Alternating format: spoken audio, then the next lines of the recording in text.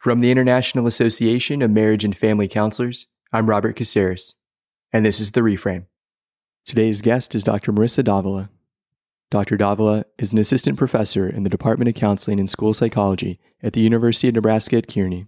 Dr. Davala specializes in working with couples and helping people struggling with trauma, and she spoke with me about how she strives to blend creative and spontaneous approaches with evidence-based practices. You kind of have an idea, this is our concern, this is what we've been working on, here's our treatment plan goals, but folks can come in with a plethora and throw you curveballs, and so being prepared to meet them where they are and still continue to scaffold that growth intentionally, ethically and intentionally, and make sure it's evidence-based. That's a big, constantly sort of on my soapbox about that with my students. Yeah, that seems like the counseling process, the art of the counseling process is being able to be creative in the moment, be, flexible and yet scientific because we know where we're going and what we're doing. Welcome to The Reframe.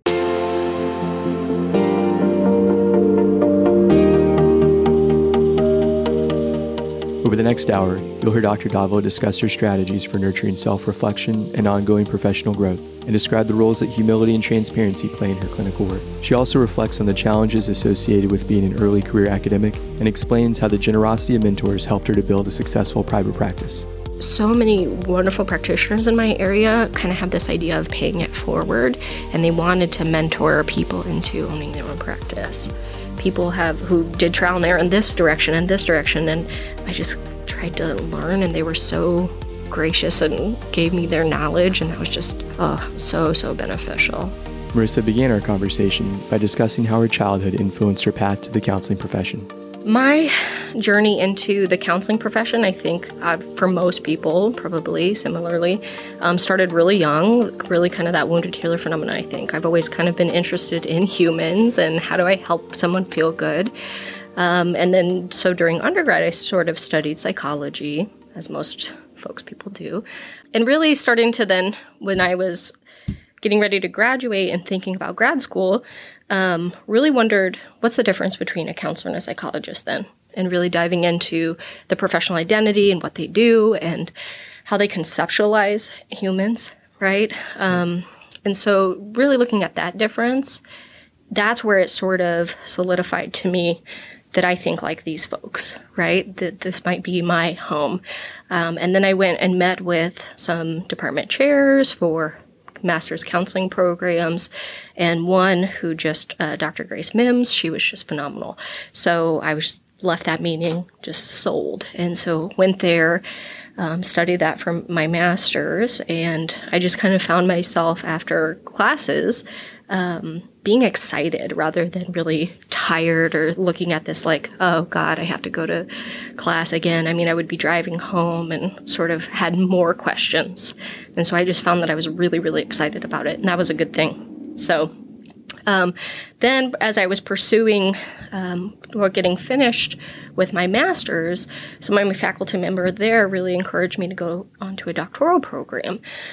And I still really did feel like there was so much more to know, particularly getting supervision in the state that I was at. They didn't have supervision designations and, advanced trainings. And so it still sort of felt like there were some wonderful practitioners and supervisors, but it's like I was missing something, right? And so I attended ACEs and realized, oh my gosh, there's gobs and gobs of information forever that I still want to learn. And so I decided to go on to my doctoral studies at Kent State University and just sort of mold and really identify into that scientific practitioner or practitioner researcher sort of identity, and how do I use research to guide my practices, and really wanting to sort of you can help clients one-on-one.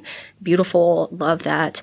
But sort of this idea of, gosh, if I can touch students and supervisors and kind of mold them into being really quality practitioners, the change effect, sort of that ripple that was possibility was just sort of exciting to me. And so dove into more of the supervision side and obviously teaching.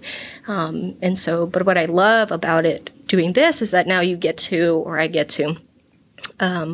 have kind of the best of both worlds. I get to practice a little bit on the side, train, research, do a little bit of supervision, and so continue to grow and just be immersed in the literature and the field. And so to me, it all comes back to, it just felt like home. It felt exciting, and I still really love it. So much of what you just described to me is both inspiring and daunting. And I can't help but think about like some of the narratives of my students or some of my own narratives where there is so much to know or so much to be curious about. And I think about for myself, so much further to grow.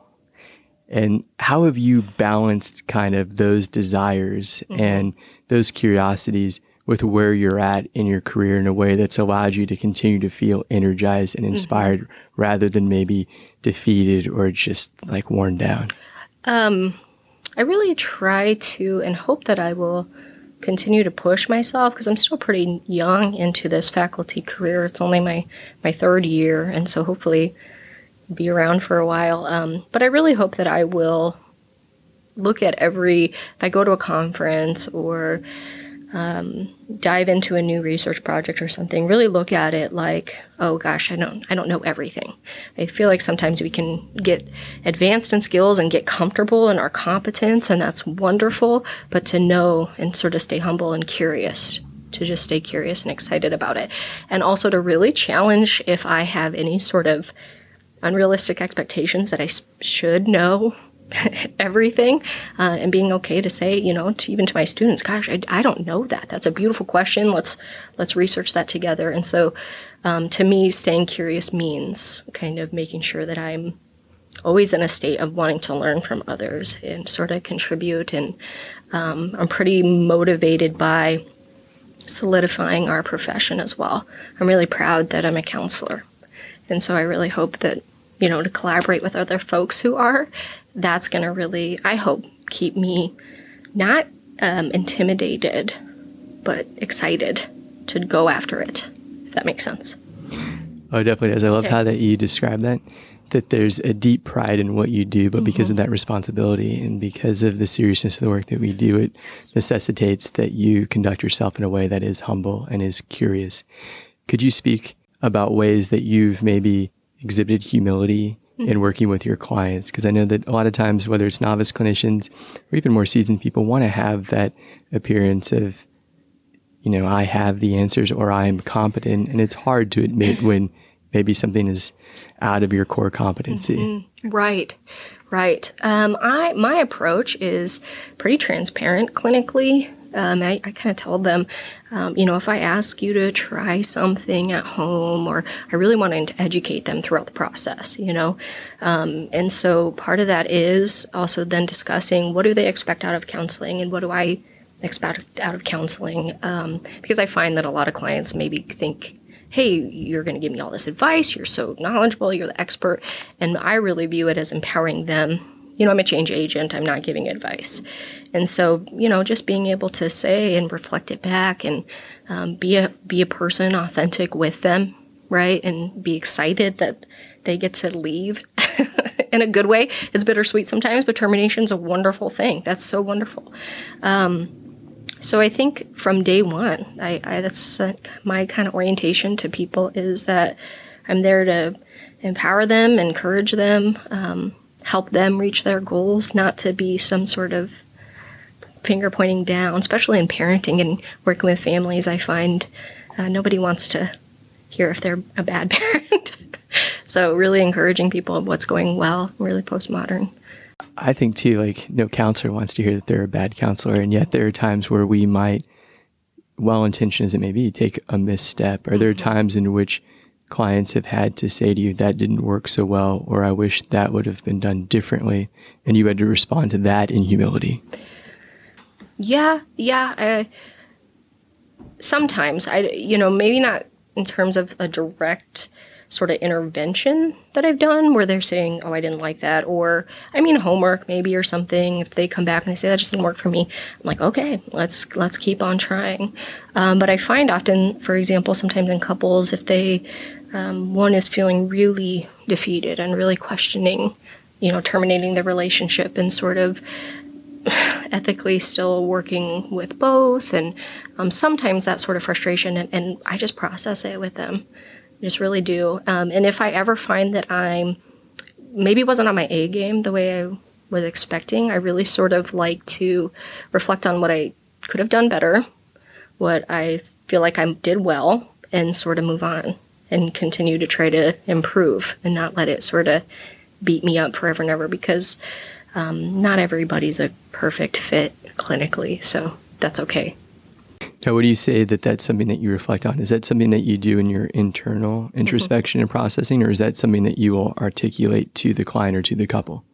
Or maybe both? But yeah, both. I mean, it'll be both, and maybe even consultation, right? Really sort of processing, checking to make sure. So when I think I reflect internally about what I could have done better, it's not sort of just beating myself up and any shame or anything, really sort of trying to grow. But absolutely, I will address that with the couple if possible, if needed. I really haven't had to, sort of paradoxically, sometimes I've said, gosh, I have to apologize to you. I really rushed this and sort of on purpose have done that approach, if that makes sense. I can't think of an example right off the top of my head right now but certainly with, I think the ones that pop up sooner in my mind are with students. Teaching's pretty new to me, and so in gatekeeping is necessity, but it doesn't always feel good. And so how to have those critical conversations with students and own up if I made a mistake, because, it's almost a little bit of that higher expectation. I should have all the coursework totally ready, and yeah. And so I pretty much use humor and just own it and process through it and try to model that, how to navigate this and problem solve ethically. So I would imagine that's maybe a rare or uncommon experience for students. How does that impact them to hear their professor just have radical ownership of a misstep, or say, hey, I could have done this better? Mm-hmm. I sort of observed that we can get into some lively conversations.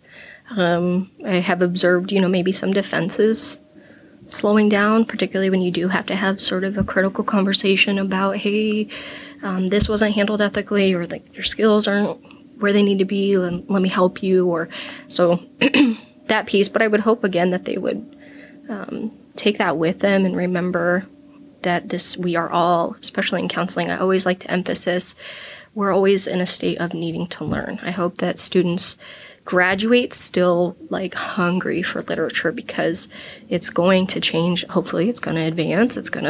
Our knowledge is going to expand. And so I hope that they leave wanting to learn and noticing that, okay, if my faculty also don't know everything, it's going to be okay, but they're trying. It's okay to not know everything, but I also sort of expect, try to learn, fill that gap. You've expressed a great love and desire to immerse yourself in the literature, but also you've worked very diligently to contribute to the literature.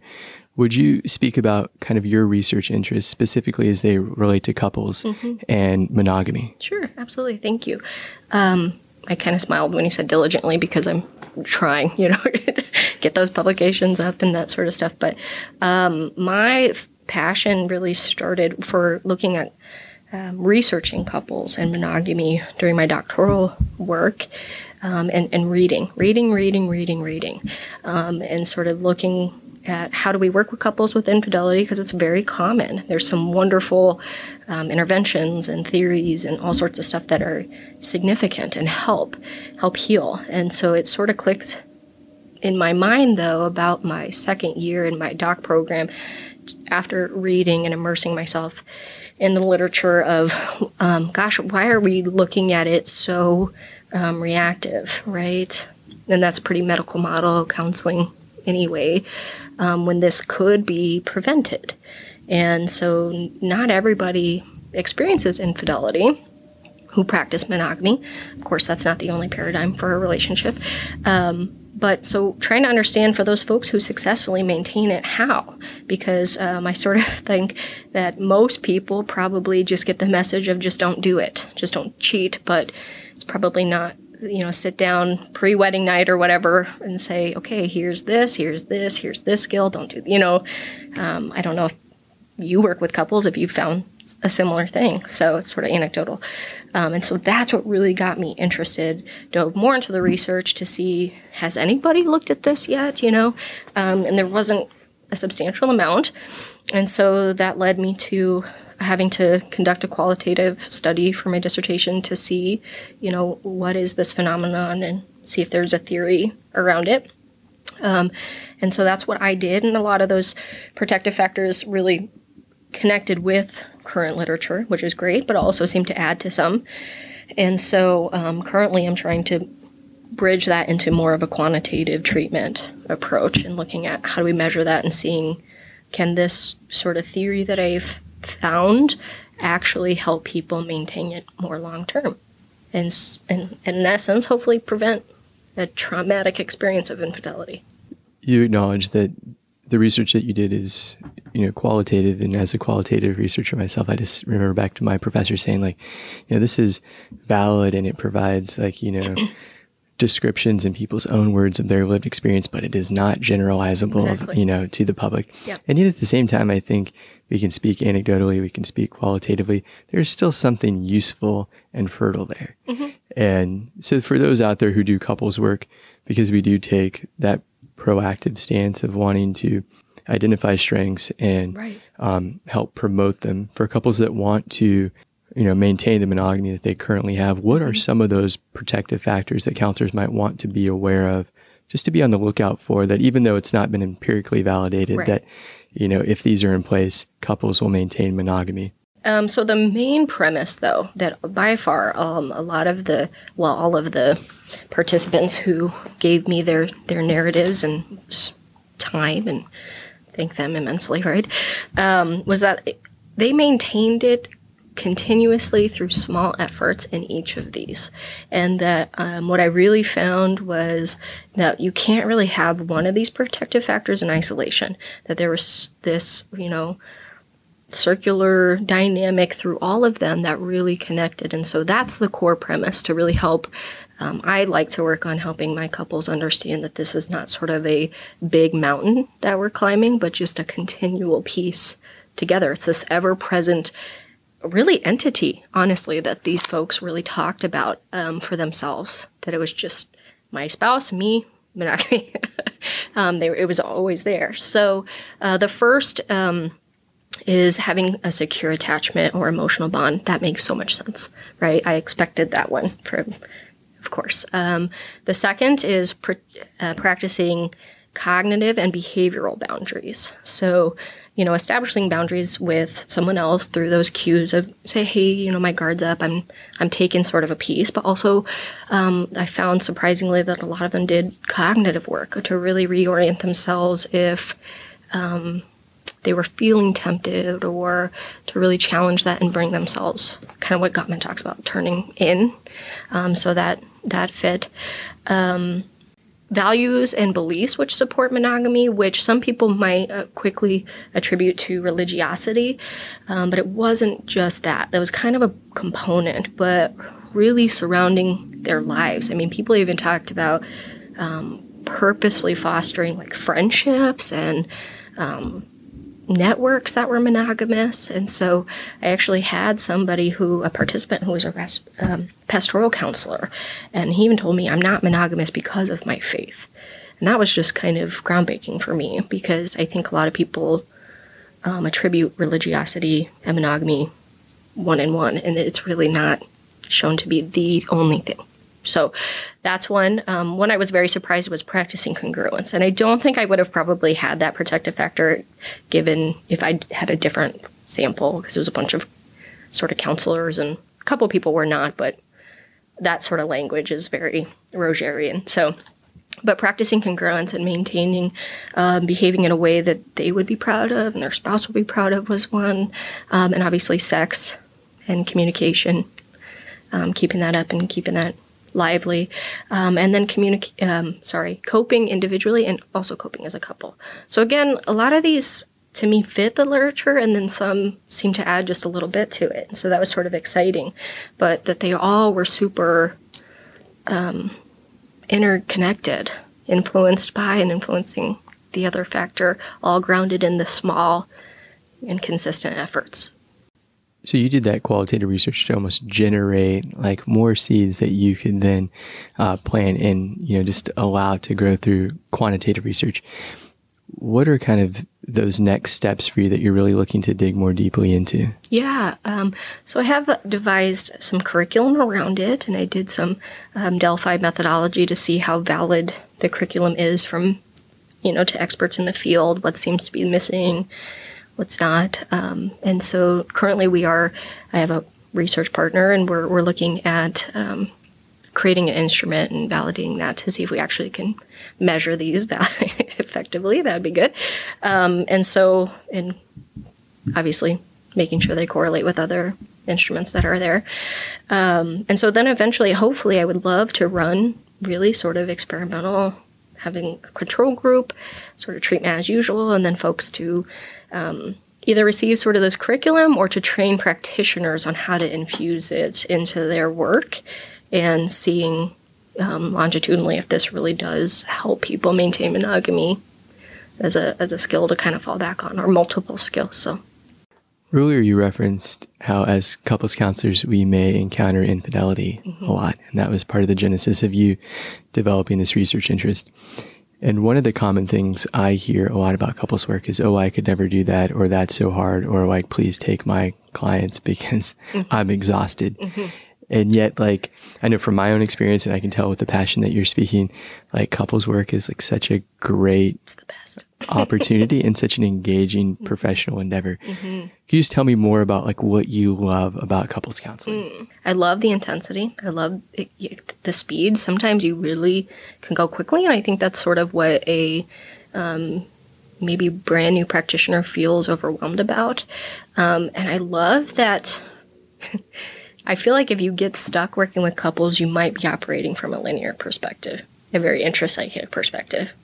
And so I love that you have to go systemic and enter into that. And I also just really deeply cherish that they let me do that. You know what I mean? This couple is here oftentimes too, sort of a Hail Mary. I have not yet had somebody who's like, oh, we're just doing really, really well, and we just want to keep this up, and just a little checkup.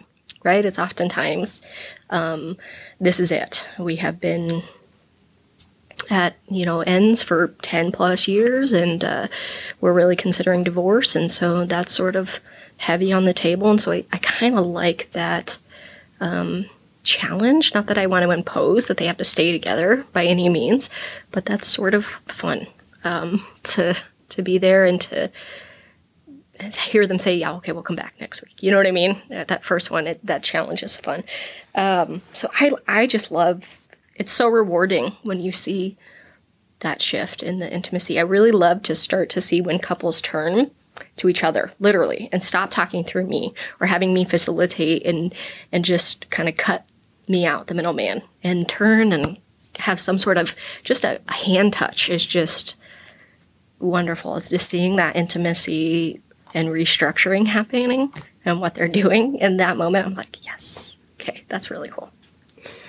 Yeah, I'm smiling just hearing you describe that, because that's one of my favorite things too, that, there is the first session where it's creating that buy-in and almost giving enough hope or enough substance to say like, hey, this is worth your time and worth coming back next week. But then to continue to do the work, and, maybe we're giving those directives to invite one partner to look and say to the other partner something that maybe they would feel more comfortable saying to us. But then the privilege and like the joy of getting to point out to a couple, did you notice what just happened naturally? And by like just your inclination, like you turned without me having to direct you. Exactly. You reached out. And those like might seem so like seemingly insignificant to like someone on the outside, and yet like they're so monumental. Profound. Oh, they are. They're so profound, particularly around a very sensitive and intimate moment. And we get to process, hey, you actually can do this. It's not me who's special. Look at you two. Do you know what I mean? Yeah. And your relationship and what you're doing right now. And let's break this down. I love those little moments. Yeah. Well, not little, but turning points. Definitely. Another one of my favorite parts of couples counseling is in the initial phases where things might seem hopeless or things that might be hoped for seem so far off. Yes. And then over time, the couple then finds in their present reality that they're living the thing that they never thought they'd have. And it's almost taken for granted now. And then it's like, oh, let me stop you right there.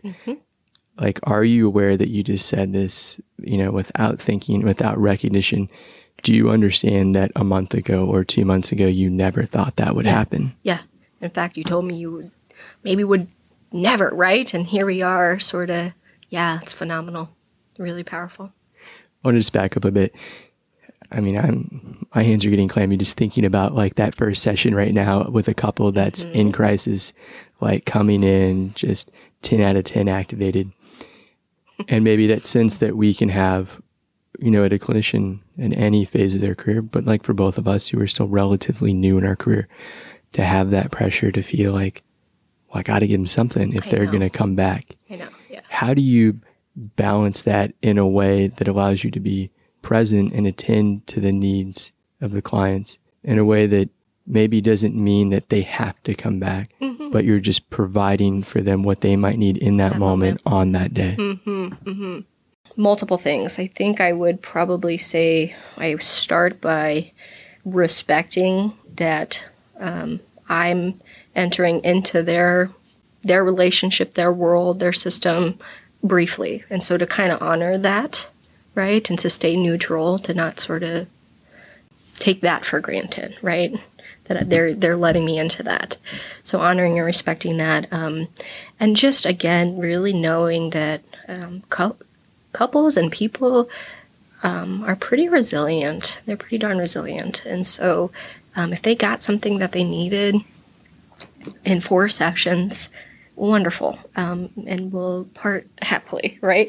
Or gosh, even if they're saying, this just doesn't fit for me, great, let me find somebody who does fit for you, and really not taking that personal. I'm trying to learn from it. I think if that was a recurring thing, then maybe I would look at myself and my skills, but, every now and then sort of a piece, and that's okay. And then I think that I am still really, I encourage folks, I think my students particularly, to not to get too stuck on, developmentally their first experiences. Oh my gosh, what am I going to say? A client's in front of me, stop talking, so what can I say next? And then they kind of move forward, and it's all about the client, and they're not really thinking about themselves or the relationship therapeutically going on. And so really to keep scaffolding their knowledge and that experience to understand, how am I entering into this, and does that make sense? And really helping restructure or what have you, remaining aware, kind of this multidimensional piece to see as clearly as possible. So I always talk with students. I don't know if you ever played sports, but yeah, I find it to be fascinating because when you're on the court or on the field, whatever, things are so tunnel visioned, right? Your perspective is this, running this play. On the sidelines, it's everything. And so sort of being patient with ourselves and trying to get those multiple perspectives, step onto the sidelines if possible, and just, going with where they need to go.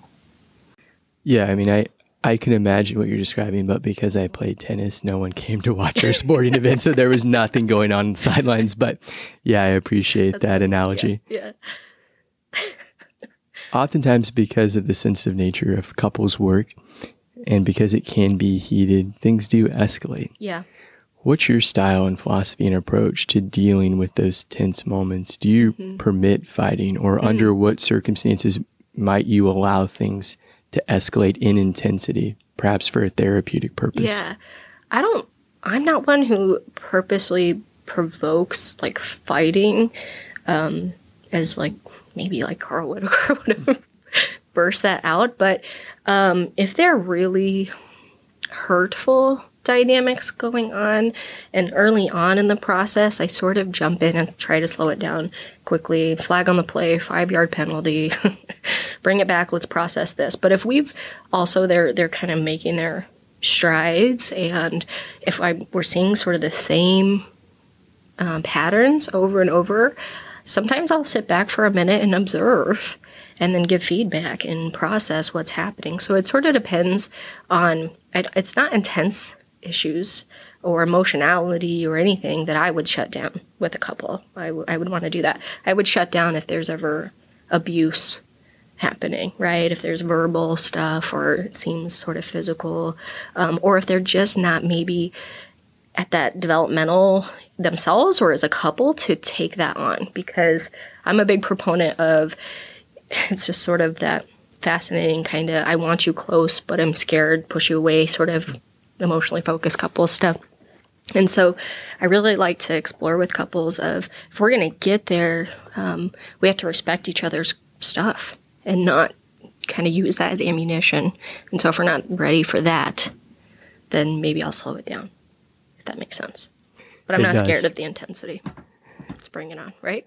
No, yeah, I'm with you. Yeah. So we're actually recording this at the 2020 IMFC conference in New Orleans. Mm-hmm. And as you talk about that, I'm thinking about a presentation that Dr. Rick Balkin gave yesterday where he talked about, oftentimes our clients, and I'll think specifically now about couples, come in maybe feeling great and leave crying and feeling awful, or a couple could come in fighting and leave feeling great. And you mentioned that couples work is not linear.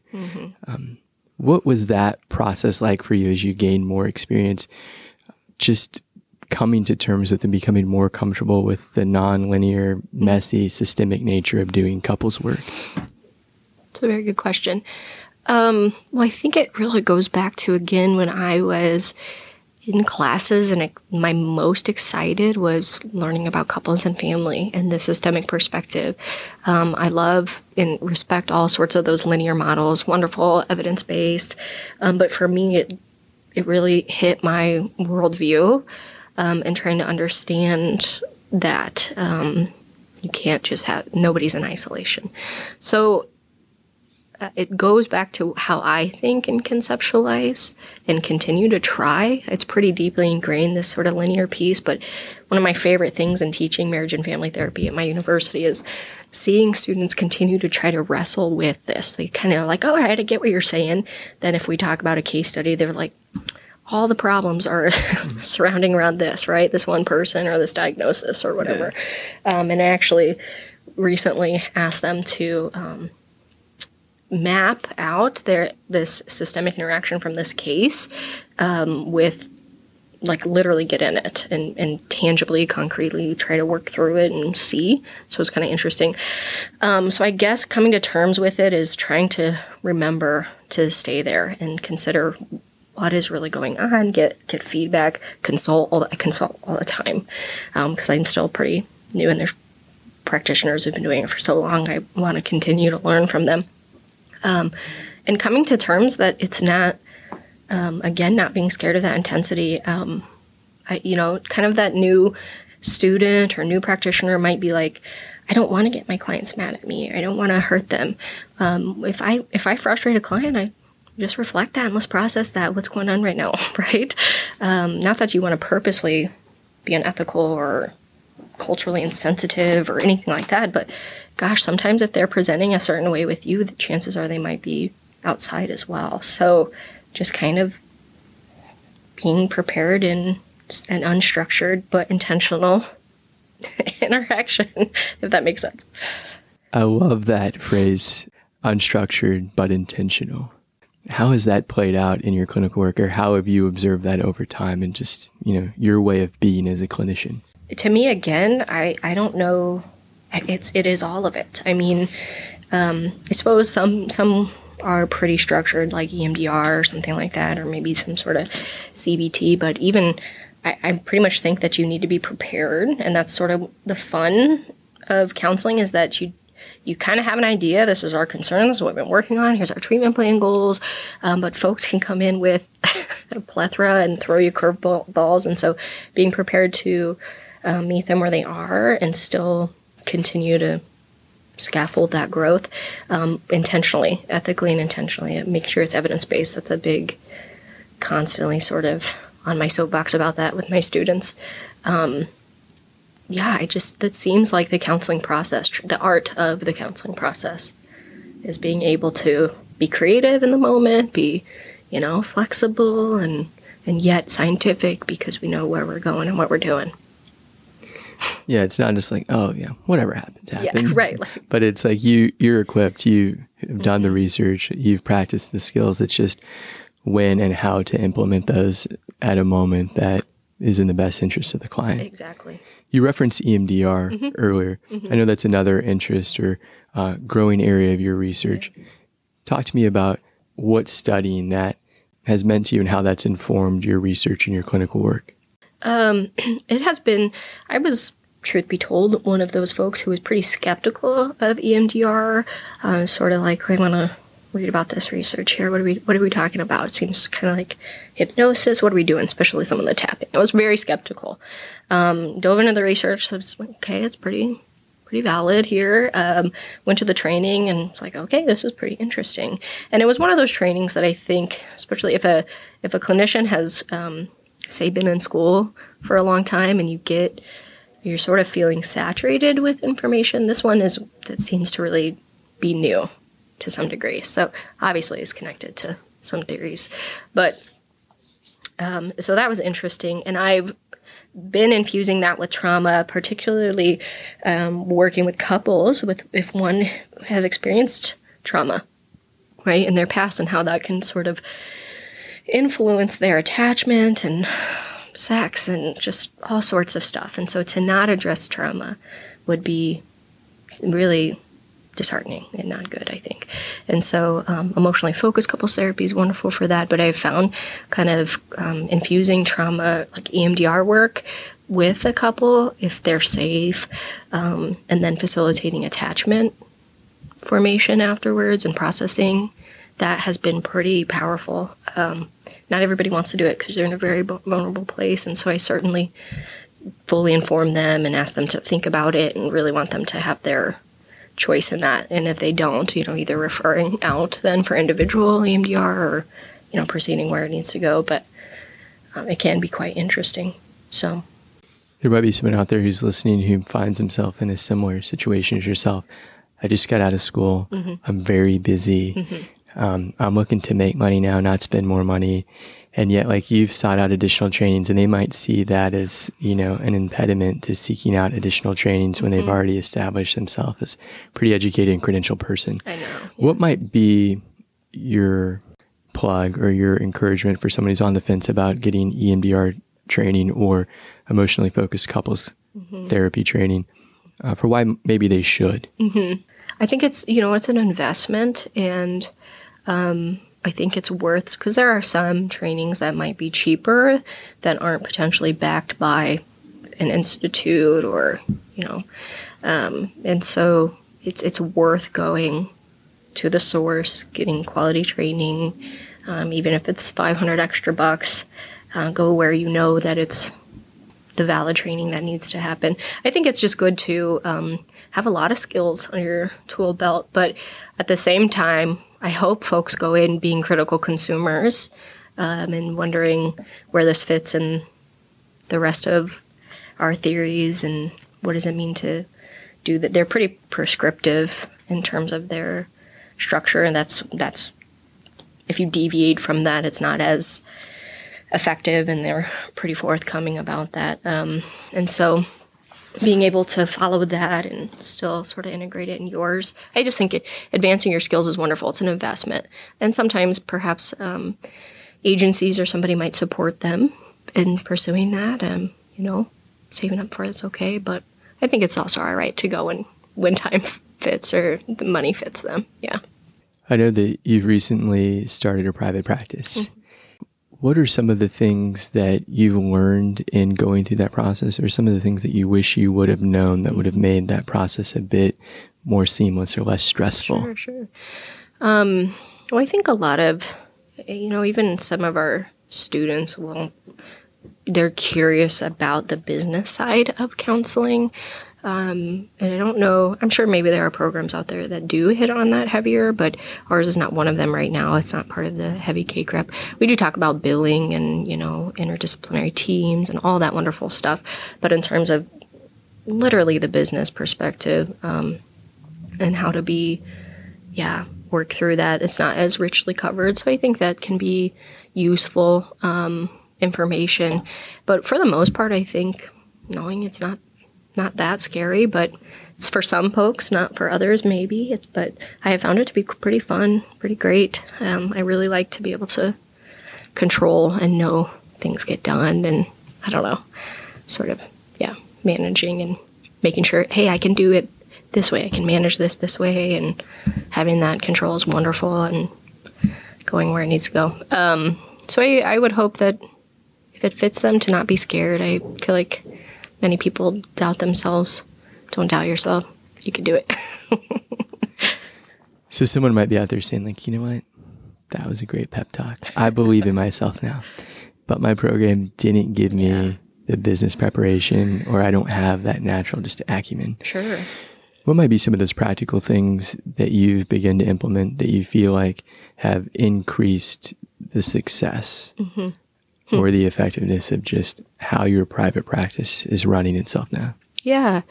I think number one, really understanding and not being scared of third-party payers and figuring out how to navigate that and do that ethically and well. Make sure you're not having any insurance fraud or anything like that going on. Marketing and networking is just one of the biggest pieces, I think, especially if it's a brand new practitioner whose name maybe isn't recognized. Joining your professional organizations, connecting with practitioners across your state, and that's where those referrals by far come from, right? I mean, people use Psych Today or whatever, but I get so many from colleagues or physicians, or so collaborating and staying connected to the field. Don't kind of get siloed and isolated. I remember being a graduate student and wondering very early on, sort of, what do these organizations do for me, right? Why join them? I hear my faculty saying, join them. But sort of what does it do other than if I want to be a leader sort of a thing? But kind of seeing the value in that it's about being connected, and even some of that business side, I think, right? Collaborating. So I think about my own experience of living in Louisiana and going to school in New Orleans and then moving to North Carolina where I knew nobody and nobody knew me. And it was very intimidating to think about there's a need for me to market and there's a need for me to be collaborative and to network. But where do I begin? Who do I go talk to? How do I put myself out there? What would be, those first steps that are not too intimidating, but also could potentially pay dividends? Sure. How did you sift through that process to begin, just to even know where to begin, frankly? I guess trial and error. But I did land at back in Nebraska where I had completed my master's. So I did know some folks, but I guess trial and error. And so I would say just, again, seeing value in going to maybe a state conference and networking, or I like to go more national at this point, but staying connected to maybe Chi Sigma Iota or the local university and seeing if you can collaborate. I think universities are often wanting to form partnerships, and, there's lots of resources, and that way I think could be really great, where it's not just academics and clinic kind of, but we're sort of integrated, and it could be kind of interesting stuff. And then going about the process of just even forming relationships with physicians. That can be a bit more tricky. What are some pro tips, if you have any, on how to facilitate that process? Sure. For me, it's a pretty rural place. And so they sort of same name, doctorate. Ooh, here we go. That's good. But I think sending letters or trying to set up a meeting, let them know what you focus on. Like, for example, and this isn't even all just my information. This is a couple of books I've read and things where they talk about if you really want to specialize, for example, with working with children, maybe reaching out to some pediatricians, right? And really seeing your market and your niche and holding yourself out as that, and continue, I think, to get training in that. If that's sort of your specialty area you want to be, well, keep doing that and not be afraid of that. But just reaching out. I think physicians are obviously very busy, and I think even when you do collaborate and coordinate care, making sure you that's a kind of a positive relationship too, even if it's really brief about this client, this medication, what have you. Yeah, they would recognize you. I've found too that some hospitals or physicians have like an approved referral list. So maybe requesting to be on that can help people. So trial and error, but just tenacity too. Like having to put yourself out there and be willing to not hear back. Yeah. But that over time, it'll be a net positive. Yeah. Because I think so many wonderful practitioners in my area kind of have this idea of paying it forward, and they wanted to mentor people into owning their own practice. And so not really looking at it as like, oh, you're my competition, because unfortunately there's great need out there. And so, connecting with that, and I look forward to hopefully someday paying it forward and helping someone else, because people who did trial and error in this direction and this direction. And I just tried to learn, and they were so gracious and gave me their knowledge, and that was just so beneficial. And so, yeah, not being afraid to say, I need help. How do you do this? You seem to balance all of the challenges that are in front of you, or just the responsibilities and demands, kind of with humor and with like enthusiasm. And that's not an easy thing to do. I wonder, what are ways in which maybe you attend to your own needs, or you nurture your own self-care to ensure that you're an effective clinician who's hedging off burnout, to ensure that as a counselor educator, you can remain humble rather than just overly burdened with your many tasks? Like, how do you do that? Boundaries. I have a colleague, and they just kind of tease me because they like, yeah, we just learned not to mess with Marissa's weekends. Like, I just purposefully structure self-care first and taking care of myself. And then also I really found into, the faculty world, being comfortable saying, I can't do that. And kind of being protective of the time that you need at that time. Like, I need to have time for research, and so these are my days where I'm writing and I'm reading and I'm, and sort of owning that and not saying, yes, I'll do that. Because you can really, there's gobs and gobs of service you can do or what have you. And so being intentional about where you're giving your time, and that came from, I learned that from my wonderful faculty back at Kent State too. They were pretty big on that. And so I think the same goes then as well for clients, because, you can, if you, like me, I only do it, real part-time so that I can focus on my university work. And it's easy, especially when you have those relationships, for people to feel sort of pressured when they say, can you please take this like EMDR case, or can you please, and sort of, if you can help out, okay, but being okay with saying, I just can't right now, my caseload's full, and not extending into Sunday evening or what have you, and my family time and my self-care time. And so one of the ones I'm working on still is making sure working out is part of that sacred time. That's one that goes off, I find, especially for grad students, that you can, when you get busy, that one will go away for me. So, just being intentional and being okay with that. We don't have to do everything.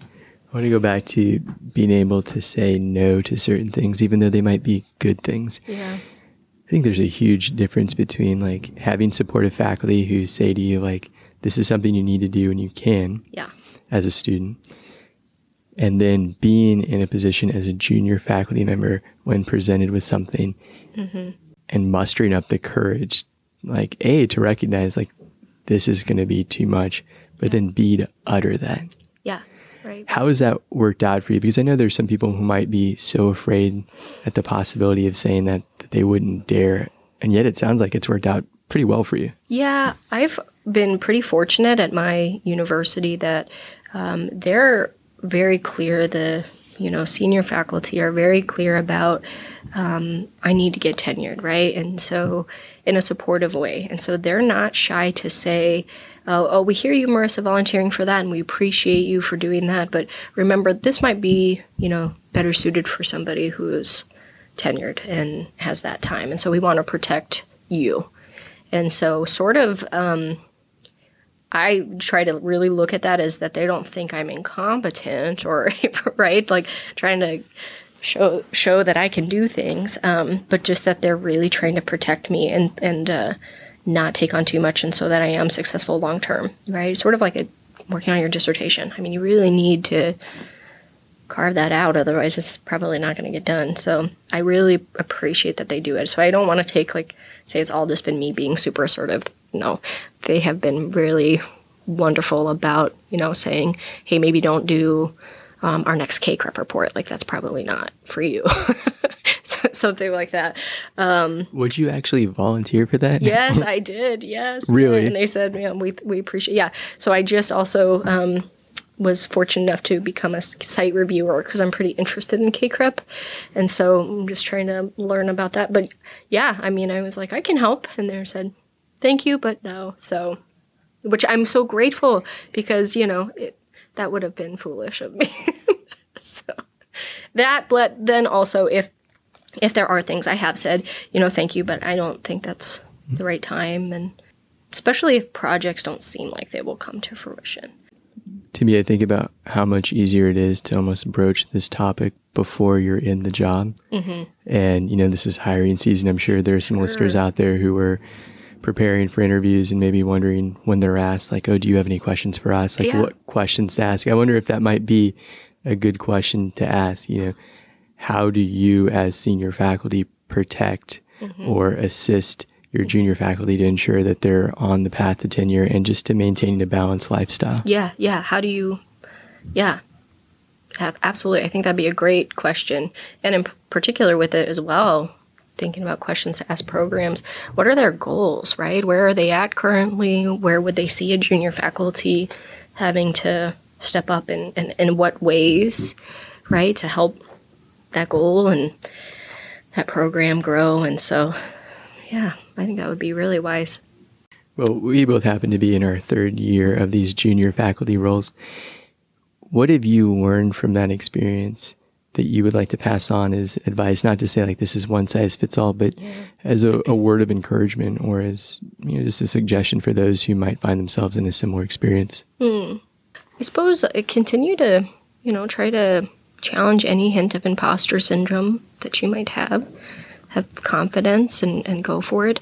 But at the same time, I think being able to lean on yourself to get something done. Sometimes folks maybe want to form lots of writing groups or something and maybe they don't fall through. And I think being intentional and working towards that. And I know some folks really have been really successful actually at forming writing groups and getting heavy grants and publishing, being powerhouses in that from that. So that's, really wonderful. But I think kind of mapping it out, structuring it out, not being scared and getting as much support and mentoring as you can, right? Not sort of, it's kind of scary. You kind of think, oh gosh, I need to have everything figured out. Just, it's still growing, I suppose. That's what I would say. And make sure that where you end up is you're fit, right? Feels good for you. So I definitely want to thank you for your time and sharing your insights and experiences. As we wrap up, I just want to ask the question that I end every interview by asking, and that's just to think back to a time in your life where maybe you thought about something in a certain way or you were going through a situation and the way that you were proceeding wasn't necessarily the best way for you. So you step back and you reframe that reality and it had a positive impact on that time and that experience and how you proceeded forward.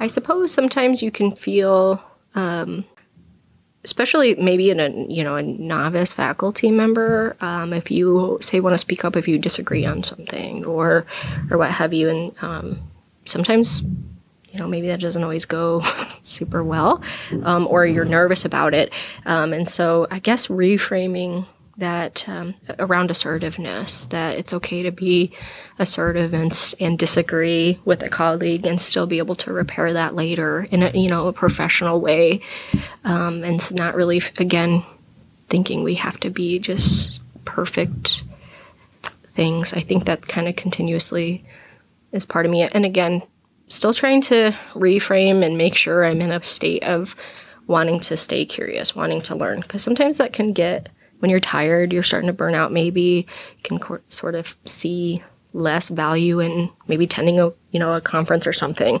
And so for me, I really try to shift my perspective and challenge myself to remain curious and know that I still have gobs to grow. So I guess that would be those current ones I try to practice consistently. The Reframe is a production of the International Association of Marriage and Family Counselors. If you enjoyed today's episode, please rate and review the show in Apple Podcasts. Thanks for listening. Join me next month on The Reframe.